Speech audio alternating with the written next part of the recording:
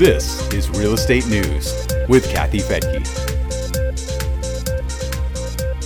In this Real Estate News brief for the week ending November 13th of 2021, the two Fed chair finalists, the top property investing sector, and the billions earned from a pandemic fee on refinancing loans.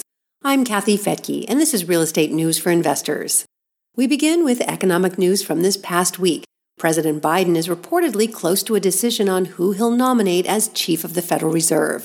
Fed Chief Jerome Powell's 4-year term is up in February, and it appears that Biden is now deciding whether to keep Powell or replace him with Fed Governor Lael Brainard.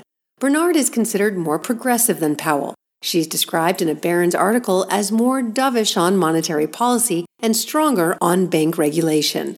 Some Fed watchers also believe that Brainard is more in tune with Biden's economic agenda, but Powell has strong support from moderate Democrats and Republicans, which gives him an edge over Brainard. Biden has said he'll make a decision fairly quickly. Some believe he'll announce a nomination by Thanksgiving. Whoever lands that job will be tackling inflation, which surged to a 31-year high this past week. The Consumer Price Index was up 0.9% in October, according to the government. That raises the annual rate of inflation from 5.4% in September to 6.2% in October, which is more than triple the Fed's target of 2%. It's also the highest rate of inflation since November of 1990. If you eliminate higher prices for food and energy, the core CPI is about 4.6%. That's up from 4% in September. The gauge the Fed watches more closely is the PCE, which stands for Personal Consumption Expenditures. That's rising more slowly. The PCA was 4.4% in September and 3.6% for the core rate. October numbers haven't come out yet. Initial applications for state unemployment benefits dropped again. There were just 267,000 new claims last week, while layoffs also fell to a record low. Employers have been struggling to find enough workers to fill positions. There are currently 10.4 million job openings and just 7.4 million people listed as unemployed. One result of this lopsided situation, companies are increasing hourly rates to attract candidates. Data from Indeed.com shows that jobs offering less than $15 an hour are scarce.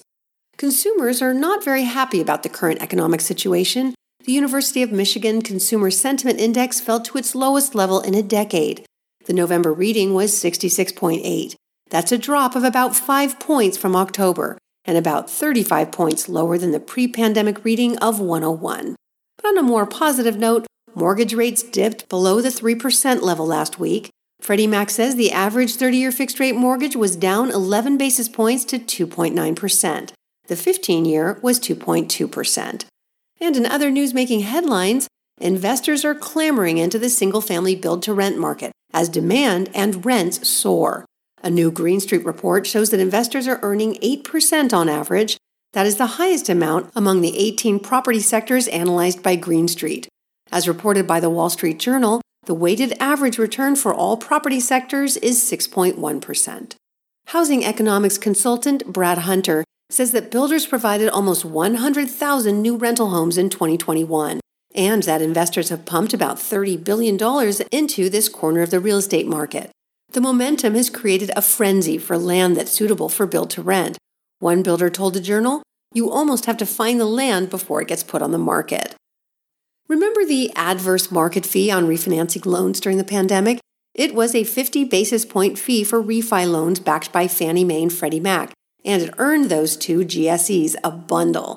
According to the Federal Housing Finance Agency, Fannie and Freddie earned $5.3 billion from that fee. It says the money will cover about 70% of the cost of the GSE's COVID relief programs, such as the moratorium on foreclosures and forbearance programs that allowed homeowners to skip their mortgage payments. The adverse market fee was in force for about 10 months, starting in October of last year. iBuyer Opendoor will be able to pre-approve applicants in just 1 minute with the acquisition of online mortgage broker Red Door. The mortgage company was founded in 2018 and has partnered up with more than 70 lenders. The announcement comes at a time when Zillow has announced the elimination of its iBuying program and has created doubts about the profitability of the iBuying business. But as Housing Wire reports, some investors see add-on services like mortgages as a possible way for iBuyers to eventually turn a profit.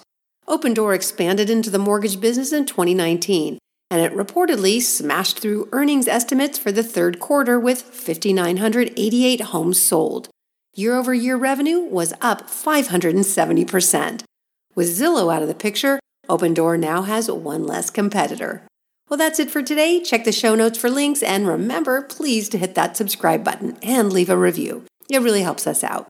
You can also join Real Wealth for free at newsforinvestors.com. And as a member, for free, you have access to our investor portal where you can view sample property pro formas and connect with a network of resources, including experienced investment counselors, property teams nationwide who can help you find a renovated or brand new property with property management in place, lenders, 1031 exchange facilitators, attorneys, CPAs who come highly recommended from our members and focus primarily on real estate, and much more. I'm Kathy Fettke, and thanks for joining me here on Real Estate News for Investors. The views and opinions expressed in this podcast are provided for informational purposes only and should not be construed as an offer to buy or sell any securities or to make or consider any investment or course of action. For more information, go to newsforinvestors.com.